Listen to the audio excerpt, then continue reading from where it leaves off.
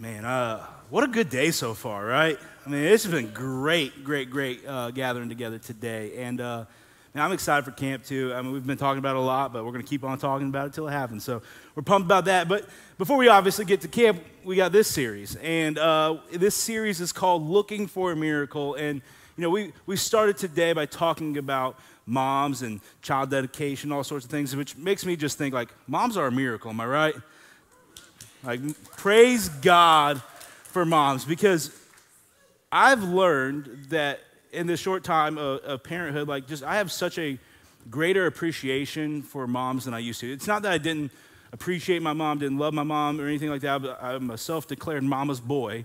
But, like, when I saw Katie turn into a mother, it was amazing to watch, because it was so clear to me that God had designed her with these gifts that were just unlocked that I had never seen before. And I mean, I love seeing God work that way. I love seeing God move that way and seeing the design he has for people's lives. And I don't think that's just something that is strictly with biological mothers. I mean, I think that's with every woman. There are things that are built into them where they have this ability to make things new, make things better. And the motherhood example is just a great, easy example of that. Like, if you start thinking about all the different ways that moms make things better, it's a pretty astounding thing, right? Like, for example, I did not know how to change a diaper before Keely was born.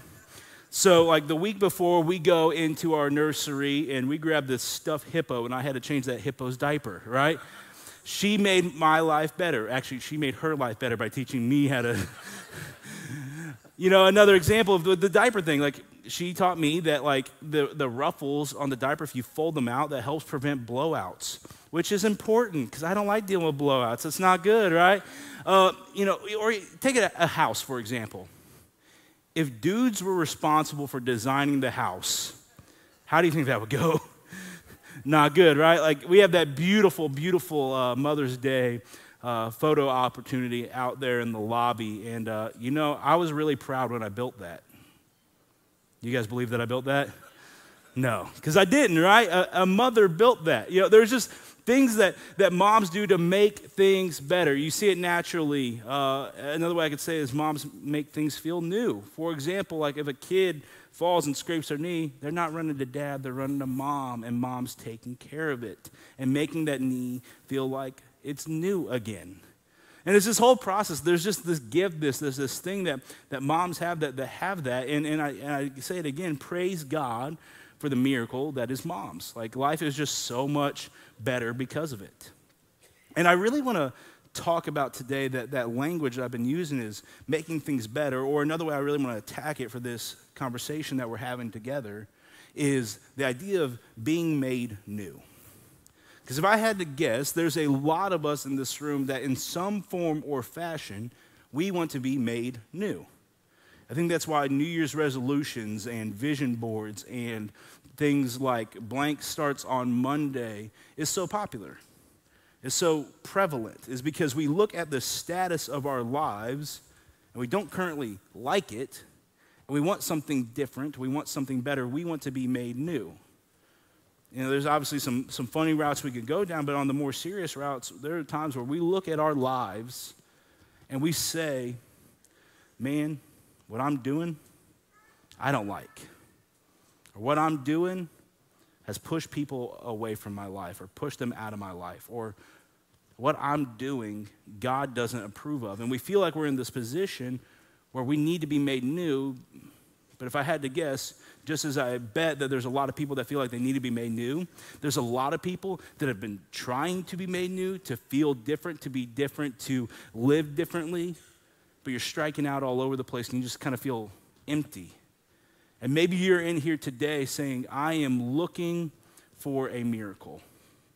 I need something to happen in my life. I need God to show up. I need him to move in my life, because the current status of my life isn't working. I think I got some good news for you today. And the good news that I have for you today is that there is a way we can participate in the miracle. Like we said, it might not be the exact way that we expect, but we do believe that God intervenes in our life, as we said a few weeks ago. And I believe these two things that we're going to talk about today is going to help happen. So the two things I want to talk about today to help us be made new. If we're looking for a miracle to be made new, the first thing we got to do is we got to find a cure.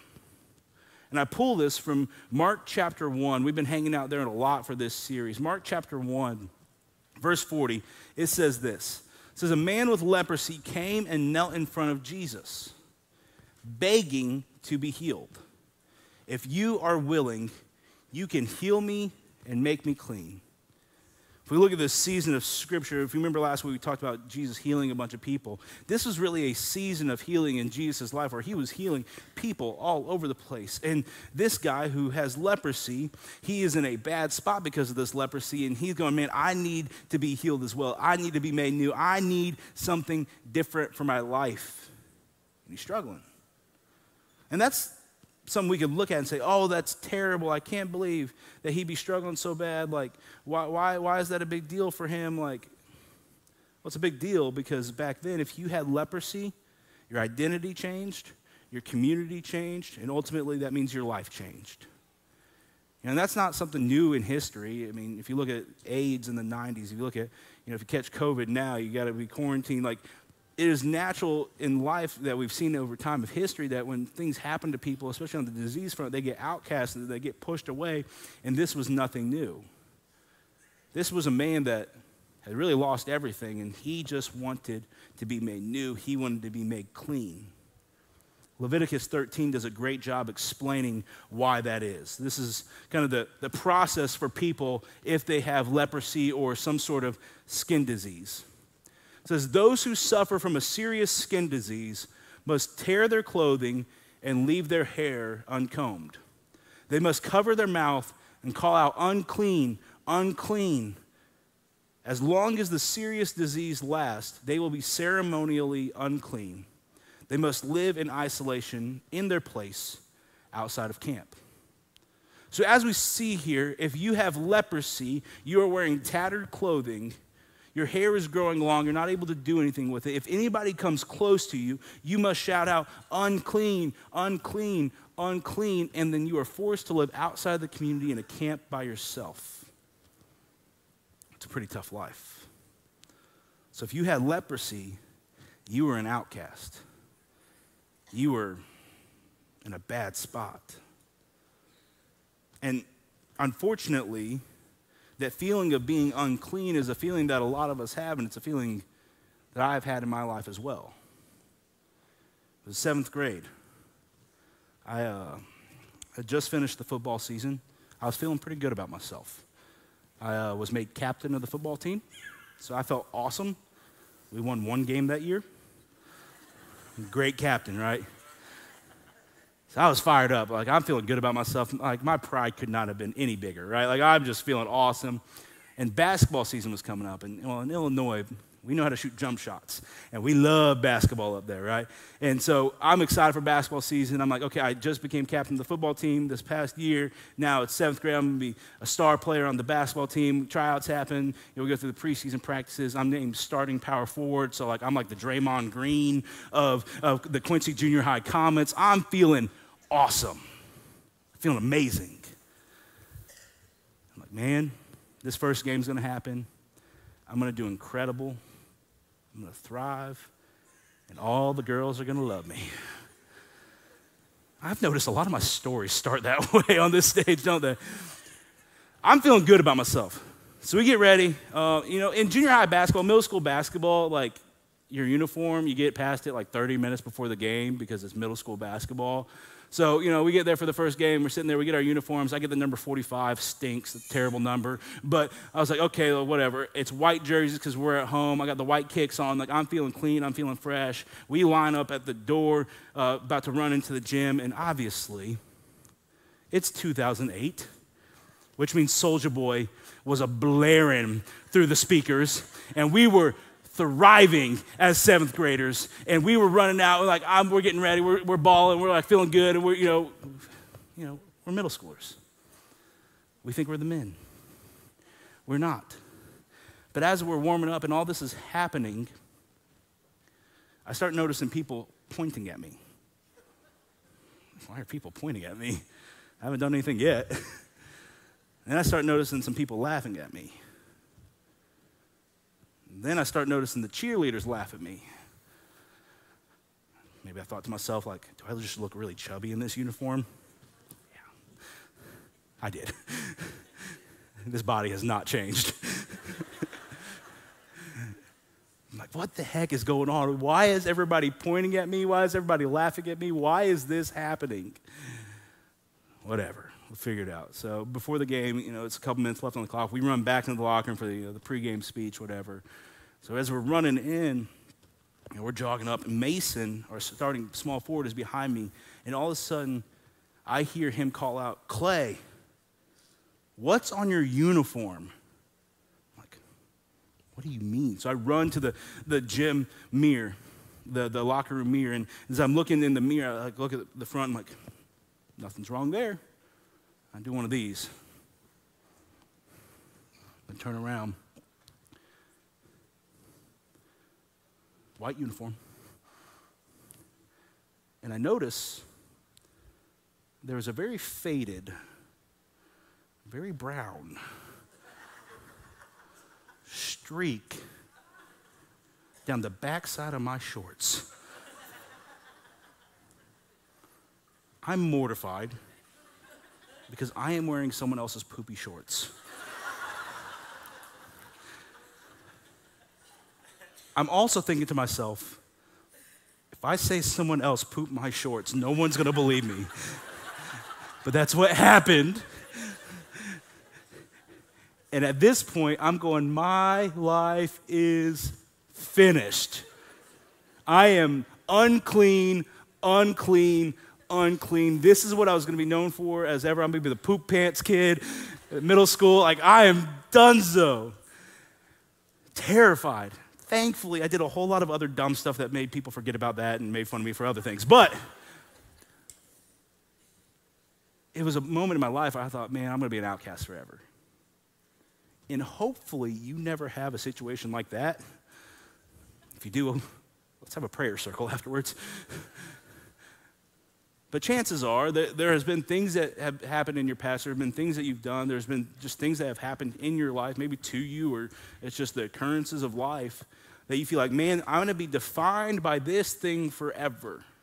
I'm going to be an outcast by this thing. I am going to be known by this thing. And all you're thinking the entire time you're dealing with that is, I want to be made new. I need it. Because what's happening is you are dealing with that pain. You look in the mirror every single day and it's hurting you, it's killing you, and you're just at a point where you are tired. And you are looking for a miracle. And just like the guy with leprosy, right now you might be begging for a miracle. What I love is Jesus' response to this guy coming up to him and begging in this situation. It says this in verses 43 and 44. It says, 41, 42. Moved with compassion, Jesus reached out and touched him. He touched the guy with leprosy. I am willing, he said, be healed. Instantly the leprosy disappeared and the man was healed. It's interesting. He goes up to this guy and he heals him. What shocks me in this moment is the typical rabbi, the typical teacher would reach out and be like, no. I ain't going to touch you. No. I'm not going to get close to you. No. You are cursed by God. Stay away. But Jesus, moved with compassion, comes to him, touches him, embraces him, and heals him. And what I know about this, and this teaches me, is no matter how dirty we feel, no matter how messed up our past is, no matter how many mistakes we have made, Jesus wants to be in relationship with us because we matter to him. And in that moment, the leper mattered to Jesus. Jesus didn't just say, you're cleansed. Jesus didn't just say, hey, go do your thing, you're fine. No, Jesus went up and got close to him. And as Jesus got close to him, the leper found the cure. I want to ask you today, what's the cure that you're looking for? Are you looking for a cure for your marriage, for your illness, for your finances, for your relationships, for your job, for your addiction, for your identity, for your emotional stability? There's a lot of things we could talk about right now because we all are dealing with something. And we're all looking for the cure for something. There are so many of us where we are looking in the wrong places. We're chasing after the wrong things, thinking that it's going to give us the cure, but it's not. That affair, it's not going to cure your marriage. Getting more money, that's not going to cure your finances. Isolating yourself, that's not going to cure your anxiety and depression. There are a lot of things that we got to do in this world. But when it comes to finding the cure, there's one thing, and that's going to Jesus. We need to follow the example of the leper and go to Jesus, because here's what this guy did. The guy did 3 simple things. The first thing he did was he came to Jesus. He came up to Jesus and was in the circle with him. And that's a crazy thing because as we saw, if you were a leper, you were an outcast, you were not supposed to be close to people, you were supposed to shout out that you're unclean. He had the guts to go into proximity with Jesus because he saw what Jesus was doing and wanted to be a part of it. It's the same thing with us. We need to put ourselves in proximity with Jesus because we can see what Jesus is doing. We can see Jesus perform miracles. We can see Jesus intervening in people's life. And what we need to do is no matter how broken we feel, no matter how distant we feel, we need to say, I need to get close to Jesus. So he came to Jesus. And then he called to Jesus because he didn't just get close and just kind of stand there. He didn't just get in the circle and just kind of hang out. Once he got there, he asked Jesus to heal him. And there's a lot of us that we feel like, man, if I just kind of hang around Jesus, if I just kind of sit here and just exist, if I come to church, if I serve a little bit, well, then Jesus is going to do something. No, Jesus wants to be in this relationship with us, which means we have to ask Jesus. We need to call out to Jesus, say, Jesus, will you heal me? Jesus, will you cure me? Jesus, will you cure my marriage? Will you cure my finances? Will you cure my identity issues? We got to ask him. We got to call to him. And then we need to connect to him. And I know there's this feeling that I've been an outsider for so long. I've been so broken for so long. I've been so dirty and pushed away for so long that I can't connect to Jesus. But this story tells us that Jesus wants to be close to us. That Jesus wants to embrace us. That Jesus wants to be with us. That Jesus wants to have a relationship with us that is side by side. Because we matter to him. And as we come to Jesus, as we call to Jesus, as we connect with Jesus, what this allows us to do is it allows us to find the cure. And finding the cure is finding what matters. Philippians 1, 9 and 10, this is a scripture you're going to see all the time here at this church. It says, I pray that your love will overflow more and more, and that you will keep on growing in knowledge and understanding. For I want you to understand what really matters, so that you may live pure and blameless lives until the day of Christ's return. In this story, this guy came to Jesus. He called to Jesus. He connected with Jesus, and he found what matters. And what matters was Jesus. And out of connecting to Jesus, he found the cure. It wasn't just a physical cure. It was a spiritual cure as well. And I'm going to challenge all of us. The cure that we are looking for is Jesus. It might not be the exact way that we expect, but it's everything we need. And we can lean into that, and we can trust that, and we can believe that. And when we do that, we will find the cure. But then, the story doesn't stop there. Because the man didn't just find the cure, he found something else, which is the second way that we are made new, which is finding a community. See, Jesus healed this guy, but he's like, man, I don't want this guy to do life alone. I know this guy's been isolated. I know this guy's been by himself. I know he's been separated from his family. He's been separated from his community. He's been pushed to the outskirts. He needs to belong back with that community. And this is what he tells him in verse 43 and 44. It says, then Jesus sent him on his way with a stern warning. Don't tell anyone about this. Instead, go to the priest and let him examine you. Take along the offering required in the law of Moses for those who have been healed of leprosy. This will be a public testimony that you have been cleansed. And you might be asking, why would Jesus say, don't tell anybody? Why would Jesus, have that moment? Why would Jesus, be like, why would you not tell anybody? Well, it's because Jesus wanted him to go through the proper channels. Jesus wanted him to go to the right ways. And what the right ways culturally at that time was for them to go to the priest, have a ceremonial cleansing, and it would be a sign to the entire community that this person was accepted back into the community. And Jesus knew if he didn't go through that ritual, then people would kind of be like, whoa, I don't know if you're good. Oh, I don't know if we can really trust you. And then the other reason is Jesus didn't want to create an enemy with the priest at that point. So he's just trying to do things the right way, and he's saying, hey, get back into the community.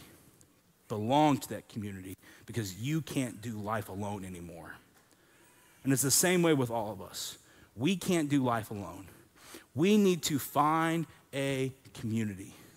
We need to be in a group, a community together. And the way we do that is one way is we get in a serving team. Get on a serving team. We do work, we do life together. Maybe it's getting into a small group team where you open up God's word and discover God's word together. Maybe you're watching online right now and it's you and one other person. Next week, invite 5 other people. Bring them into the community with you. Build a community there. There's these massive steps we can take, but here's the deal. I know as soon as I say get into community, that there's a lot of men and a lot of this gen that would kind of start putting me at arm's distance. That would say, I don't know if I really want to do that. I don't know if I really want to belong to that because I don't know if I just want to kind of lean on somebody's shoulder and cry. I don't want to get all emotional. And while, yes, sometimes that may happen inside of this moment, inside of this community, that's not all that happens. For example, in one of my communities that I belong to, we have several guys that we all hang out, we talk, and this is some of the things that have happened this past week. We convinced one guy to get a mullet. We convinced one guy to become a Dolphins fan. And we convinced one guy to tell a story of him wearing someone else's poopy shorts. I don't know which is the worst out of all those, but I'm thinking it's the guy becoming a Dolphins fan, right? I mean, that's a rough life. That's life. But that's not all we've done together over this past few weeks, past few months. We've sat down and talked about our quest reading together. We've scheduled more times to do that as well. We've sat down and graded each other's sermons that we recorded just to try to get better. We built a tiki bar out in the lobby to promote camp. We've done a lot of different things. And ultimately, what I'm trying to say is when you are doing those different things, what you are doing is you're saying, I'm doing life with these people. And that's what community is all about, finding people to do life with. Through the good, the bad, the exciting, the boring, the average, the mundane, the typical, the exciting, the unknown. This is what it's all about, doing life together, belonging to a community. And I know when I say that, everyone's like, man, I want to be a part of that. Well, you can find a community. And the beautiful thing is once you find a community to belong to, it actually gives you a community to affect, to change, to make better, to make a difference in. That's what happened to this guy. He found a community to belong to, they could get back into, but then he affected that community. Mark 1:45, it says this. It's part of the story where Jesus says, don't go tell everybody, and this is what happens. But the man went and spread the word. proclaiming to everyone what had happened. As a result, large crowds soon surrounded Jesus, and he couldn't publicly enter a town anywhere. He had to stay out in the secluded places, but people from everywhere kept coming to him. Jesus told them not to tell anybody. This guy went and told everybody. And because he did that, Jesus was made famous in this area. And I guarantee you it's because this guy's story was unbelievable to them. He's saying, hey, this is what happened. This is how my life changed. This is what occurred. Me, Fink, and Scott were talking about it. It probably wasn't just his life that was made new. It was probably his vocabulary that was made new as well. Because if you remember right, that if he was around people, he would have to shout out, unclean, unclean, unclean. And I wonder if once he went through the right channels, once he got back into the community, he started to shout out, I'm clean, I'm clean, I'm clean. And people started to see this, and people started to notice this, and people would start to ask, how did this happen? And he would be able to look back at them and say, Jesus worked a miracle in my life. Jesus made me new. I think that same thing can happen to all of us. Because I know we want to be made new. I know there's things that we need cures from. I know there's communities that we need to belong to. I know that there's desires in our heart. And I want you to think about your neighborhood. I want you to think about your job. I want you to think about your school. I want you to think about your home. And I want you to think of how your testimony, like his, could change a community. What would happen if you walked into your neighborhood, your job, or any of those other places, and you said, hey, I'm clean, my marriage is better because Jesus made me new. I'm clean, my finances no longer have a stranglehold on me because Jesus made me new. I'm clean, I'm not gonna let my addiction control me anymore because Jesus has made me new. I'm clean. I'm not letting the weight of sin in my past hold me down anymore. I am free from that because Jesus made me new. I'm clean. I have an identity in Christ that is brand new and I love it because Jesus has made me new. I'm clean. My emotional stability is different now because Jesus has made me new. I'm clean.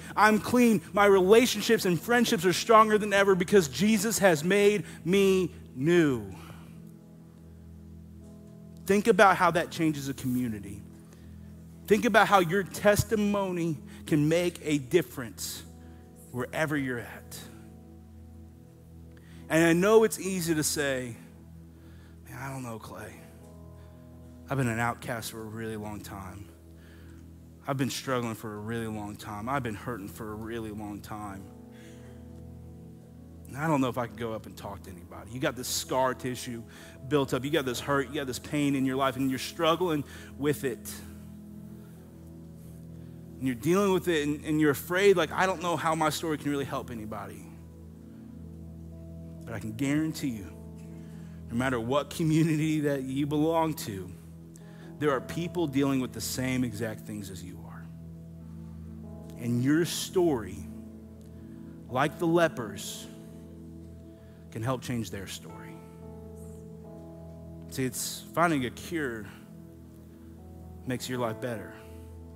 Finding a community makes life better. But finding a community also helps make other people's lives better. So as we go into a time of response here just in a moment, I want to ask you, are you looking for a miracle? Are you looking for the miracle to be made new? Because I got good news for you today. There is a way that can happen. You can be made new by finding a cure. And that cure is Jesus.